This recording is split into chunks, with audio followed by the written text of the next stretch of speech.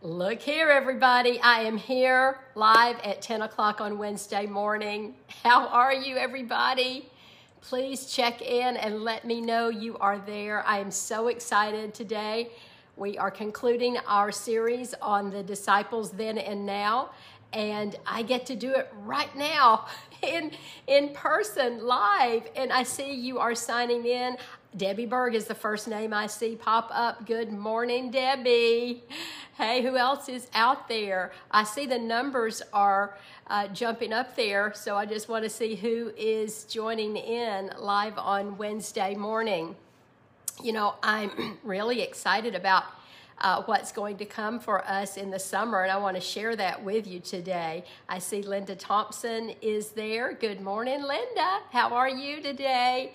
Y'all give me a shout out and tell us how you are doing and give greetings to each other. I'm just so happy to be here live and in person, and so far no technical difficulties. Oh, thank you so much, Father.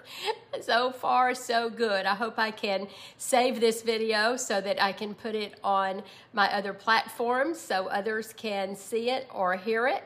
And I'll just say a prayer that I will be able to do that. Good morning, Edith. How are you today? And I see Renee is joining in, and Peggy Justice, and there is Susan Higgins. We've already been communicating this morning about a funny dream she had, and it all has to do with our plans that are coming up this summer, and I'm going to be sharing all of that with you very soon. I'll give you some little teasers today. First of all, this is our last lesson in this series, and then next week we are going to meet at Heritage Park at 10 o'clock. Don't miss. We will have a wonderful time getting reacquainted, and hopefully some of our new women who have joined us during the pandemic will be able to be there, and we can introduce them. And we will have a handout about summer plans, so be at the park so we can talk about all the summer plans. So as you know, the CDC has lifted requirements to wear masks for those who have been vaccinated. And so that opens up a lot of opportunities for us. It's the one we've been praying for. I tell you, I was at the end of my rope last week with technology, and it's been a struggle sometimes to get these lessons out and to put them on all the different platforms. And the last couple of weeks have been very stressful. And so I thought, I just don't know how many more weeks I'm going to be able to do this. And so, you know what? God opened a door and has made the way clear for us to do some more things together. So we are looking at getting together in the summer. And, you know, I've been listening to all different webinars and podcasts about how to move forward in this. And one thing I learned is that sometimes the model has to change, but the mission stays the same. Our mission is to inspire women to love the Lord and live for the Lord, and then to spill His love everywhere. So that is not changing. But this summer, our model will change. I'm waiting to hear back from officers on their opinions about this, but we will be offering a variety of opportunities for you to get together at your comfort level. Some of them will be in the youth center at church, and some of them will be outside. Some will be lunch opportunities so that people can come and hopefully in small groups gather and get reacquainted with each other, and maybe start re-entering. And so we'll be ready in August to roll out a brand new series. So this is actually, after today, I'm putting the home studio to bed for a little while, and we'll be doing some other things. So there, those of you who tuned in right now got the skinny on what's to come. So plan on Heritage Park next Tuesday. All right, we have spent 4 weeks looking at the calling of of the disciples who later became his 12 apostles. Well, what we know is that Jesus saw something in each of them. As we learned about their characters and personalities, we thought, what in the world is he going to do with this person? But he saw them as individuals with their unique gifts and talents. And it's the same that he sees in us. And some of them were loud and highly excitable. Anybody out there? Can you relate to that? Others were quiet and worked in the background. Anybody out there who can relate to that? But you know what? They all followed. When Jesus says, come on and follow me, they did it. So today I'm going to pick up with the chronology to see what happens after he called the 12. And this to me is so interesting to see his plan, how intentional he was to use these 12 and how he grew a ministry from the 12. And so we're going to follow that. So you might want to take notes of the chronology. Well, he's called the fishermen now, and some were fishermen, and we had one was a tax collector. Others had various businesses, but he's now called them. And so they've left behind their jobs, their life, their families, and they're on a 3-year mission. Now, at the time, they didn't know how long this was going to last. They have no idea that their in-person coaching sessions are going to last for a few years. So after they are all selected, he marches them up the hillside in Capernaum. And you know what he does? He takes them to Jesus' school. I've been on that hillside and it is magnificent. And you look out onto the Sea of Galilee, and that's where he took them, and he gives them a crash course in seminary. This is known as the Sermon on the Mount. And Jesus multitasked this. He not only showed the apostles what it was going to mean to follow him, but there was a crowd gathered there, and so he preached this to a lot of people as well. Now here's what scripture tells us, that when Jesus saw the crowds that are gathering around him, he went up the mountain. And after he sat down, his disciples came to him, and then he began to speak, and he taught them. Now, in this sermon, here is what he teaches. First of all, we know the Beatitudes. And in the Beatitudes, he's showing them what the difference is between the Christian and the world. And this is where he uses those similes of salt and light. So teaching, first of all, these are the categories that he taught about. He taught about the law he used 6 examples of Christian conduct. So listen to these, because these were the basics he was giving them. He taught about anger, adultery, divorce, oaths, retaliation, and love for enemies. Okay, so that's in one session. That would be one video, I guess. And then he taught on right religious practices. And so he taught them about offerings. They called it almsgiving. He taught about prayer, and he taught about fasting. All right, then he moves on to this category. He talked about material possessions and your relationship with each other and our relationship with God. So in this category, it was earthly possessions versus heavenly treasures, and then depending on God and not judging others. Oh, do you see this outline? When you break it down into an outline, you see, wow. I was a teacher for 25 years, and we did lesson plans, and we had to do the planning for a whole unit. We called them units. And so you had to get all the units outlined and what you were going to teach in each one. That's what Jesus did. See, he modeled that for us. And then he sent them out to do ministry. At the same time he's sending them out, he's still teaching them. While they're doing ministry, he teaches. All right, so this goes on for a while, and then he expands the group. See, isn't that a great model for us, that you go deep with a few, send them out, and then grow the group more? It's kind of like what we've done in the WOW Bible study. Start with a small group, and then we grow and grow. Well, Luke 10, verses 1 and 2 tells us what Jesus did. The Lord now chose 72 other disciples. Remember, disciples are those who are learning. They're following a leader, a master teacher. And so he chose 72 more, and he sent them ahead in pairs to all the towns and places he planned to visit. And here were his instructions to them. He said, the harvest is great, but the workers are few. So pray to the Lord who is in charge of the harvest. Ask him to send more workers into his field. So that's what Jesus did. He called 72 more, and he sends them out into the harvest. And then he says to his disciples, anyone who accepts your message is also accepting me. And anyone who rejects you is rejecting me.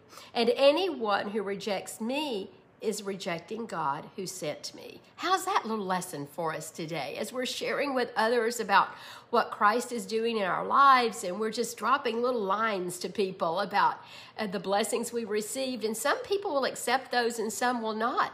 But here's what the truth is. If they don't accept those things that you share with them, they're rejecting Jesus, and then he represents God, and they're rejecting God.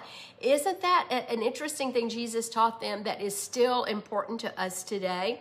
Well, here's what he continues saying in Scripture. When the 72 disciples returned, they, get this word, joyfully reported to him. And here's what they said, Lord, even the demons obey us when we use your name. There's power in that. Even the demons, it will obey us and will listen to us and will do the things that you would have them do if we use your name. Wow. Isn't that important, especially for leaders, to send people out and to talk to groups that they're leading and use Jesus' name and put prayer into it and just have the blessing of God on it. And then do you know what will happen? Great things will happen. I see that you like that. I see that you're commenting on that. Well, they continue to minister and build the kingdom. And they now begin to move the ministry to new places. They're moving out of the Galilee. They're moving out of the area of Capernaum. And so, you know, we're going to continue the what happens to them. So they're doing this for 3 years, and they're spreading the gospel. And I'm sure it was hard and it was confusing for many people. They were getting rejected, and it was hard. But they did this for 3 years. He started with the 1 and the 2 and the 3 and the 4 and up to number 12, and then he added the 72, and then he's adding all along as these are spreading the gospel, and they continue to build the ministry. And then comes the time of the crucifixion. Now, these same disciples who have been following him had been told repeatedly that of what was to come. Jesus was giving prophecy that this would end and that he would die and that he would go and prepare a place for them. And they had been told that over and over, but they didn't understand it. And so then we get to the point of the crucifixion. So we've had the 3 years. They have built a lot of followers, but it hasn't grown yet in exponentially the way it's getting ready to after the crucifixion. So when Jesus is crucified, these followers were so puzzled, even though he had told them what was going to happen. And at this point, some of them desert him because they thought they were going to have an earthly king, somebody that was going to take over the Roman government. And so many of them said, no, this is not what I signed up for. And so they desert him. And here's what happened, though, to those 12 who had been faithful to him, and still they were confused. And they, after Jesus was buried and after he was in the tomb, they had assembled together. They were struggling with their beliefs and what they thought had happened and what was going to happen. And they are walking along a road. We call it now the Emmaus Road. And they now have an encounter with the living Christ. And on this road, things come together for them. They begin to understand what Jesus had told them all along. These same disciples who had misunderstood Jesus when he was telling them about his coming death and resurrection were on this road now with the living Christ. And remember, some of them didn't believe it was him, and they needed to see his hands, they needed to touch him, they needed to hear him. They all had a different backstory about accepting who he was along that road. But here is what happened. They began to get clarity as Jesus began to connect the dots about the ministry and what he had come to do. And so in this encounter, the disciples began to discuss what had happened. It seemed as if they had forgotten what he taught them in Jesus' school. They had forgotten it. And so what happens when we forget is we default to old stories that we've heard or told or that we've lived. And so they just defaulted to things that Jesus had taught them, and they knew how important it was for them to gather new disciples, but they had blocked out the part about what was coming when he died and that he would prepare a place. So he now has to take them to reform school. So they've been to Jesus school, they've been to seminary here, and then they're going back to reform school. Here's what he had to impress upon them on the Emmaus Road. They were going to have to seep into their hearts this understanding of who Jesus is and what he did for them. It had to become a living part of them in their hearts, in their minds, in their spirit, their whole being, until all of this truth was going to seep out. This is post-resurrection when it became real. Okay, this brings us to us. You know what? We are post-resurrection. See, we know the whole story. We know Jesus. We too have studied him. We believe in him. But do we really get it? Do we really know if everything about Jesus and his miraculous powers is seeping deep down in us so that it will spill out of every fiber of our being? Because that was the point in the road to Emmaus, so that they would know with certainty who Jesus was, is, and was going to be in the lives of billions of people. Well, here's how it works with us. We get exposed to this information. We read the Bible, we study it, we hear lessons, and then we have to figure out what we're going to do with what we know. Here's how I work it in my personal life with any information. When I'm given information about something, whether it's information about an illness, a friend, a problem either I am going through or someone I know is going through, I ask myself this question: what do I do with what I know? Just write that down. Think about that. What do I do with what I know? You know, that when we focus on that, and we bathe that in prayer, and we ask for wisdom from the Holy Spirit to do what he would have us to do with what we know, our lives change. And so do the lives of everyone we come in contact with. This is the same question we ask when we have knowledge about Jesus Christ. What do we do with it? Is it seeping down into every part of our being so that we are so full of the knowledge and the love of Jesus Christ that it is going to come out of us, and that we are going to begin to spill his love everywhere? Well, that's what he was wanting to happen with the disciples. They had a tough time. Remember Peter? Remember his denials? Thomas doubted. You know, they all had their backstory. We had the brothers who were the sons of thunder. We had Peter who had his highs and his lows, and we had people in the background. And what he's telling these now, this is what I've been talking to you about, and I am really getting ready now to launch you into a huge ministry, but it has got to seep in and seep out of you. Well, here's what happened. He has these 40 days left on earth. And before he can ascend into heaven, he is going to graduate his disciples who've now been to Jesus School, Reformed School, and to seminary. And he is going to graduate them. Now, what's interesting is that was the custom of a rabbi. A rabbi would instruct them and instruct them to go and proclaim about all of the works of God. And so this is what they understood. They were getting graduated now. And what he was graduating them to do was to tell the good news of the kingdom of Jesus Christ. In addition, he told them they would be able to do everything he had taught them to do. Now, this is where they were probably a little scared, because they were thinking, but you're not going to be with me. And you're not going to be there to help give me direction. You know, I had student teachers on and off during my career as a teacher. And so that was like an internship.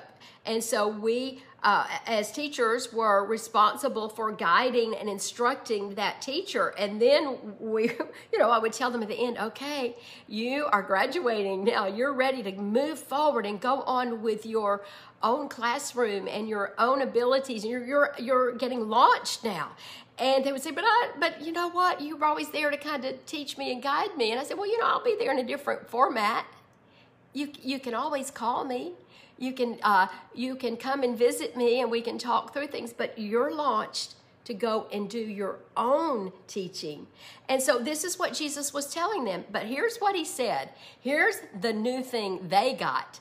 They didn't just get to do a phone call. He said to them, this is in Matthew 28, 19 through 20. Therefore now, go and make disciples of all nations. That's their job. He is commissioning them, baptizing them in the name of the Father and the Son and the Holy Spirit, baptizing them through the Trinity. And then he says, teach these new disciples to obey all the commands I've given you, and be sure of this. Oh, these beautiful words. I am with you always, even to the end of the age. Aren't those beautiful words in Scripture? This was the commissioning of Jesus, telling them to go and tell. They were to make more disciples. They were to baptize and teach these new disciples to obey Christ. And you know what? We are now, fast forward 2,000 plus years, we are now a part of that same mission. I see that you're loving that. I see the hearts are coming out. That is the mission he's called all of us to do. It was their launching, their graduation ceremony, where they were commissioned. And that is what we read in Scripture as the same commission for each of us. They were to use their gifts and their talents and all the teachings that they had learned from Jesus. And you know what? We still have the same teachings. We have the Bible as the teachings, and he's given each of us gifts, just as he had given each of those apostles gifts. He's given us gifts so that we can fulfill the Great Commission. Well, the book of Acts is the history of the church. It tells what happened after Jesus ascended into heaven. It is called the Acts of the Apostles. The Acts, the doings, the works of the apostles. And it is, what we find is they did just what Jesus asked them to do. Through their great witness, through their work, the disciples who were called apostles now, because they were the sent ones, the ones that are sent out to do the work that Jesus has prepared them to do, fearlessly preached about the death and the burial and the resurrection of Jesus. They began to proclaim this new way of living. They were able to perform mighty miracles to back up their claims because he told them, you're going to be able to do the things I taught you to do. And you know what they did? They took the gospel to the ends of the earth. That was their commission. And that's what happened. That is what they did. You know, God equipped them for that journey, and he equips us for the journey he's prepared for us. His resources in our lives are for purpose. The things that he's given us, all of our abilities, our skills, our talents, our special gifts from the Holy Spirit are for a purpose. And we're not to hoard those. And that's what he told his apostles. You aren't to hoard these things. You know, you're called for a purpose. He makes that purpose clear in his final words to his followers right before he ascended into heaven. And that was the commissioning. You know, Luke tells these details in the book of Acts. He uses a little bit different language, but let's look at that. It is found in Acts 1, verse 8. But you will receive power when the Holy Spirit has come upon you. And you shall be my witnesses both in, and then he lists the places, and he's expanding the circle of their reach with each of these words, in Jerusalem and in all Judea, and then he moves out bigger in the circle to more of Israel, into Samaria, and he adds, as far as the most remote part of the earth. You know, these are the marching orders for all followers of Jesus. This is what he has prepared us to do, to go and tell. And it's why he equipped us. You know, it's why he created us. He created us to go and tell and to go and share. We have this same holy, sacred obligation to go into all the world and make disciples. Well, after Jesus spoke these words, here is what we read in Acts. It continues in Acts 1. It's verse 9. After saying this, Jesus, was taken up into a cloud while they were watching, and they could no longer see him.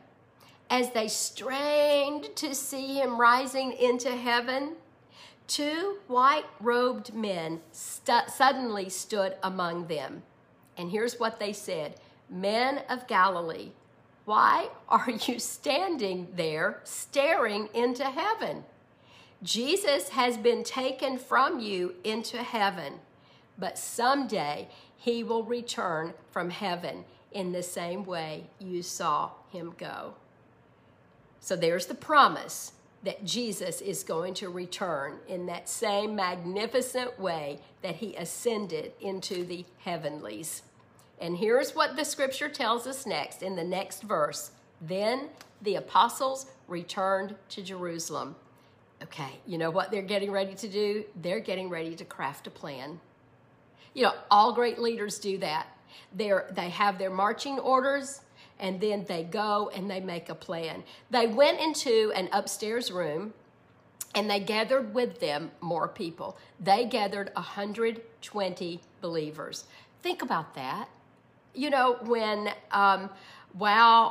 before the pandemic was meeting, we'd have about that many in our room, didn't we? We'd have about 120. So imagine the size of the room. 120 believers were right there. You know what we call this? The first church business meeting. The first order of business was to appoint a new apostle, you know, because of the Judas issue. They had to appoint a new one. Matthias was the one who was chosen by Lot to replace Judas Iscariot. So they now have restored their group of apostles to 12. And so after he is ascended, they have this 10-day period. So after Jesus is resurrected, he had this 40 days on earth where he was taking them back through school again and preparing them for what was to come.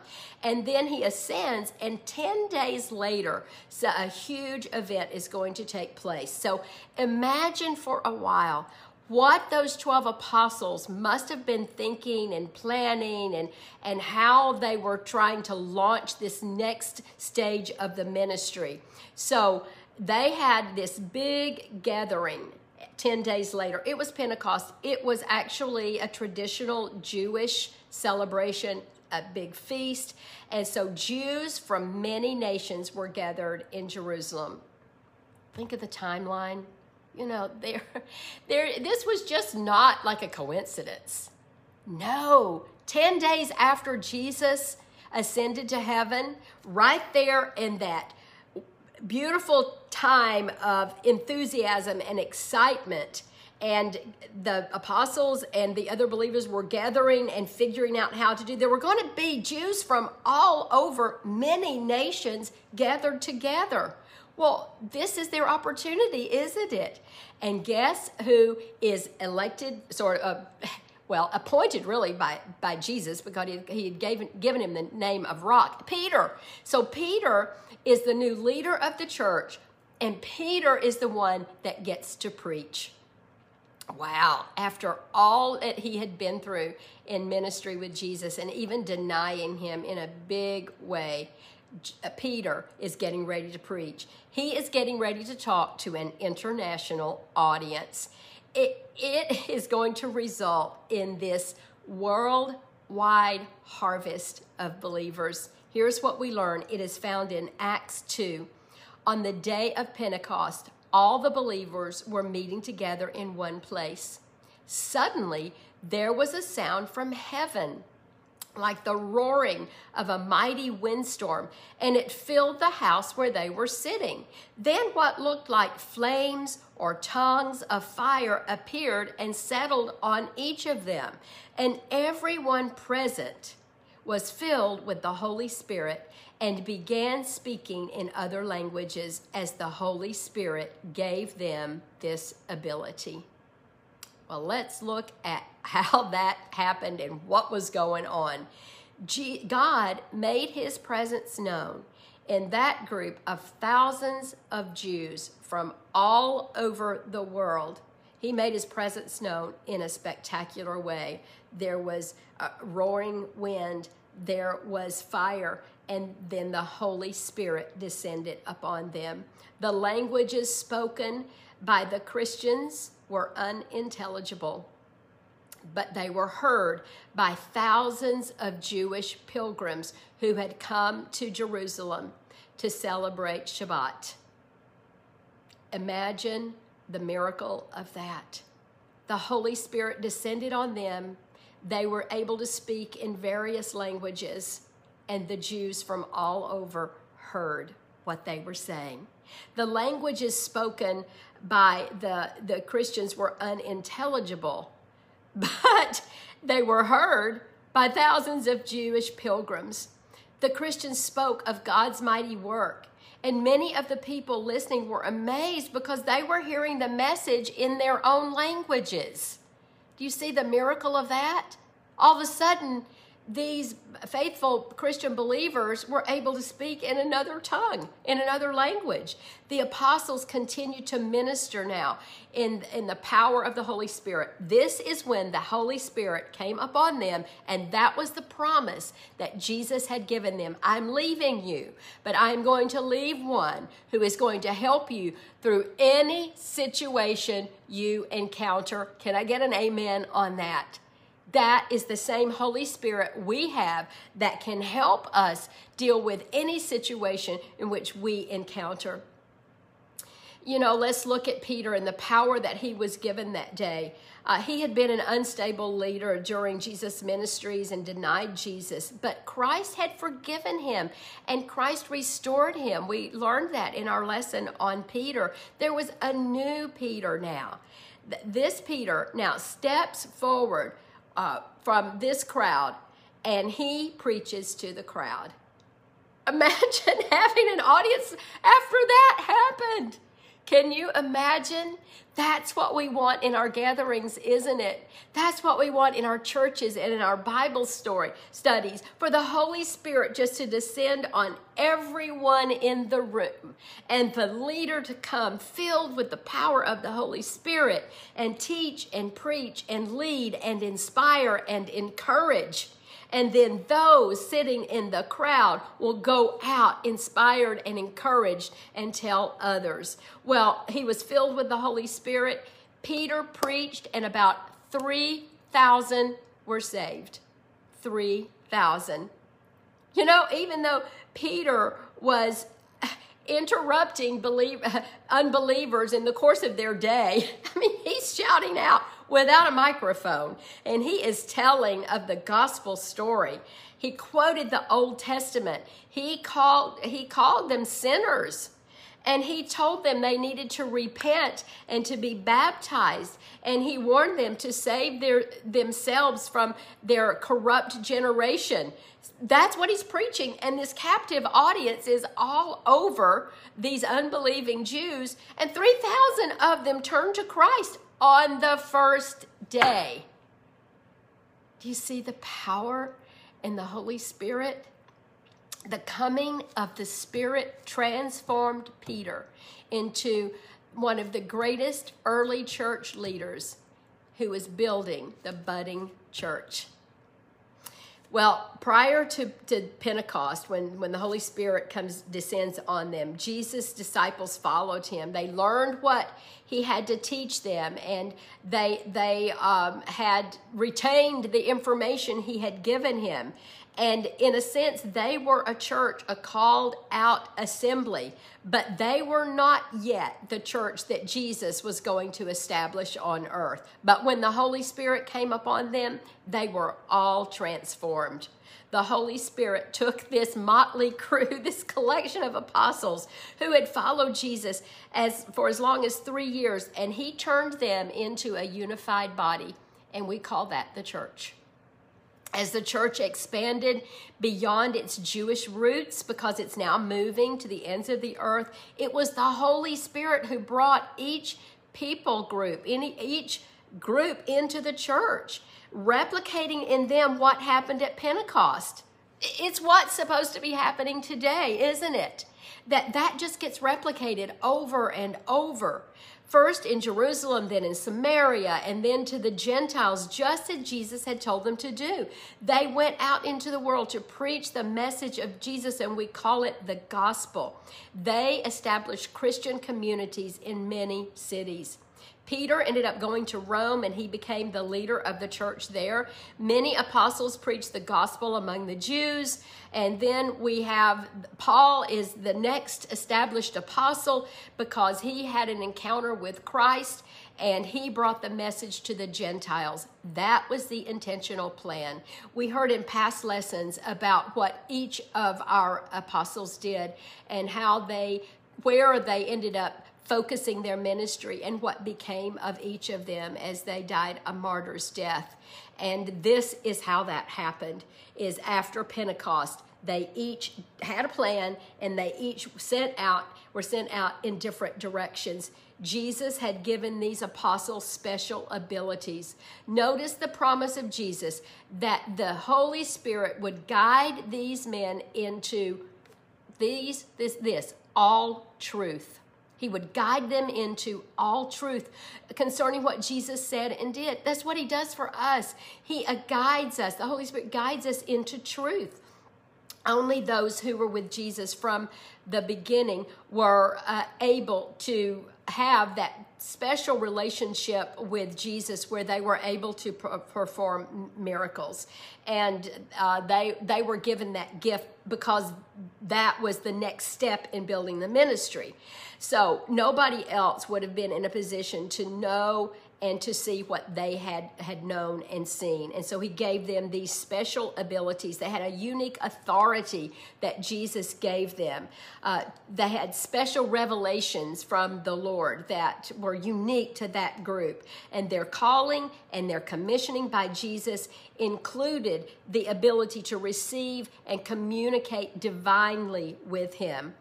Well, you see, Paul is the next one who had that same ability, and he was the last one to whom the Lord appeared.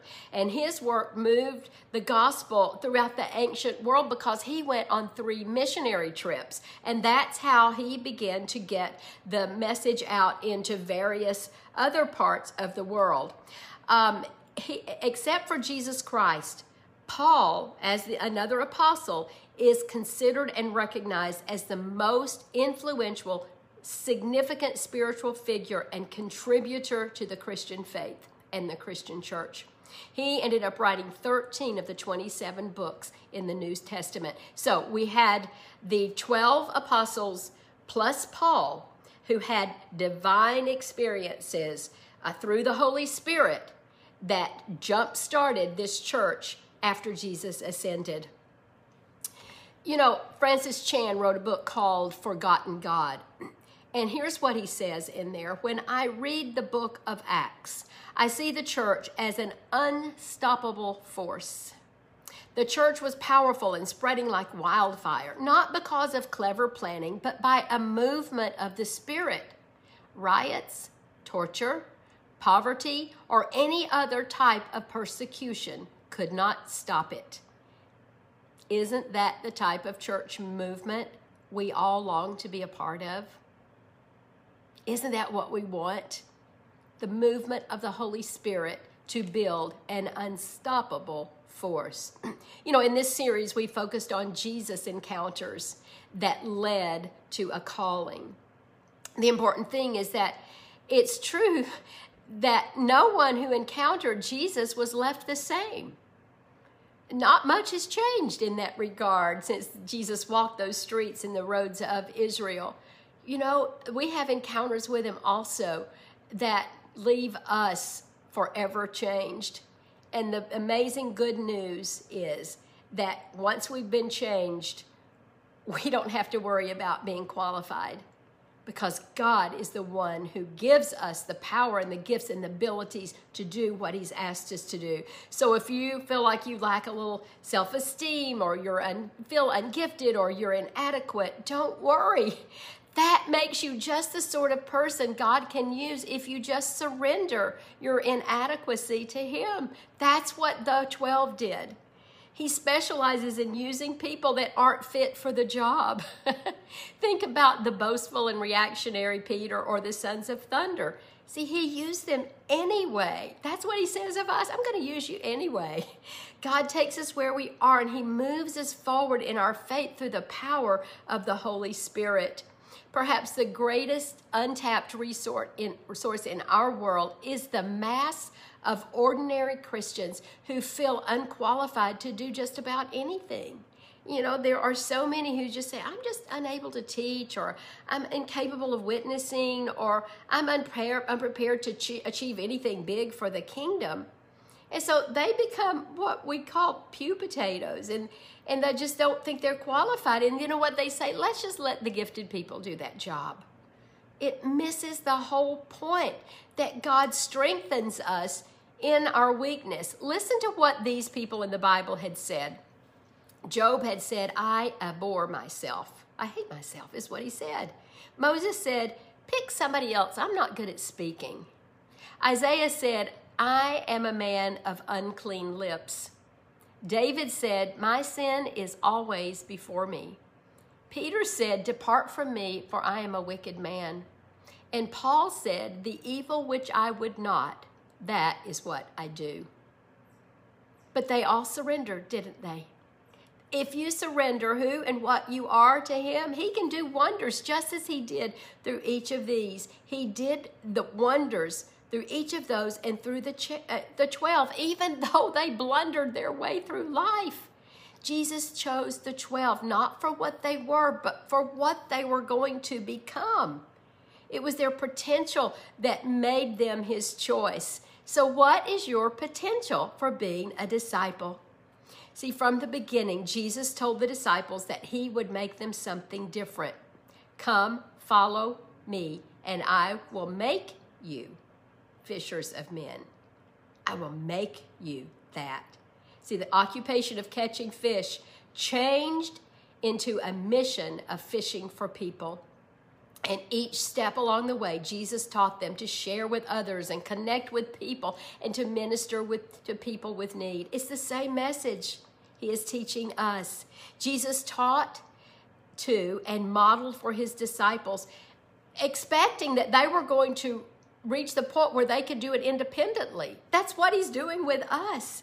The work of God gets done when we're just obedient, even if we're fearful, but knowing that we will be filled with the power of the Holy Spirit to show love to one another.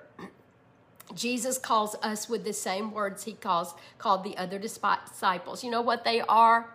Come, follow me. So who do you follow? Do you follow closely to Christ? And do you act in obedience even when it's hard and uncomfortable? Or are you a processional caterpillar? You know, processional caterpillars walk in these long lines, each following the caterpillar in front. Now, there was this man who saw that there were a number of caterpillars marching around the base of this stone vase in his garden. And so he got some more vases, and he filled in the gaps between the head of the procession and the last one in the procession. And he wanted to see what was going to happen. And so they went on following each other, each neighbor in front, and they just kept going around all these vases just over and over for a week. And they covered nearly a mile of distance, just aimlessly following the person in front. You know, we don't want to be processional caterpillars. We don't want to just follow people who don't even know where they're going. We want to follow Christ the King. One of the most well-known hymns of the Billy Graham Crusade is, guess what? I have decided to follow Jesus. You know that one? It's such a beautiful hymn, and I know many of us have sung that. It was a standard in the Billy Graham Crusades, wasn't it? Well, I want to tell you the backstory of that. In the 1880s, a Welsh missionary to India who had endured severe persecution finally saw his first converts. A husband and wife with their 2 children professed faith in Christ and were baptized.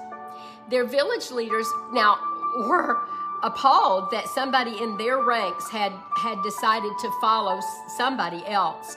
And so they set out to make life miserable for this family. They wanted to make an example out of this husband. So they arrested the family, and they demanded that the father renounce Christ. And if he didn't, they said he would see his wife and children murdered. And when he refused, his 2 children were executed in front of him. Well, given another chance to recant, the man again refused, and his wife was executed in front of him.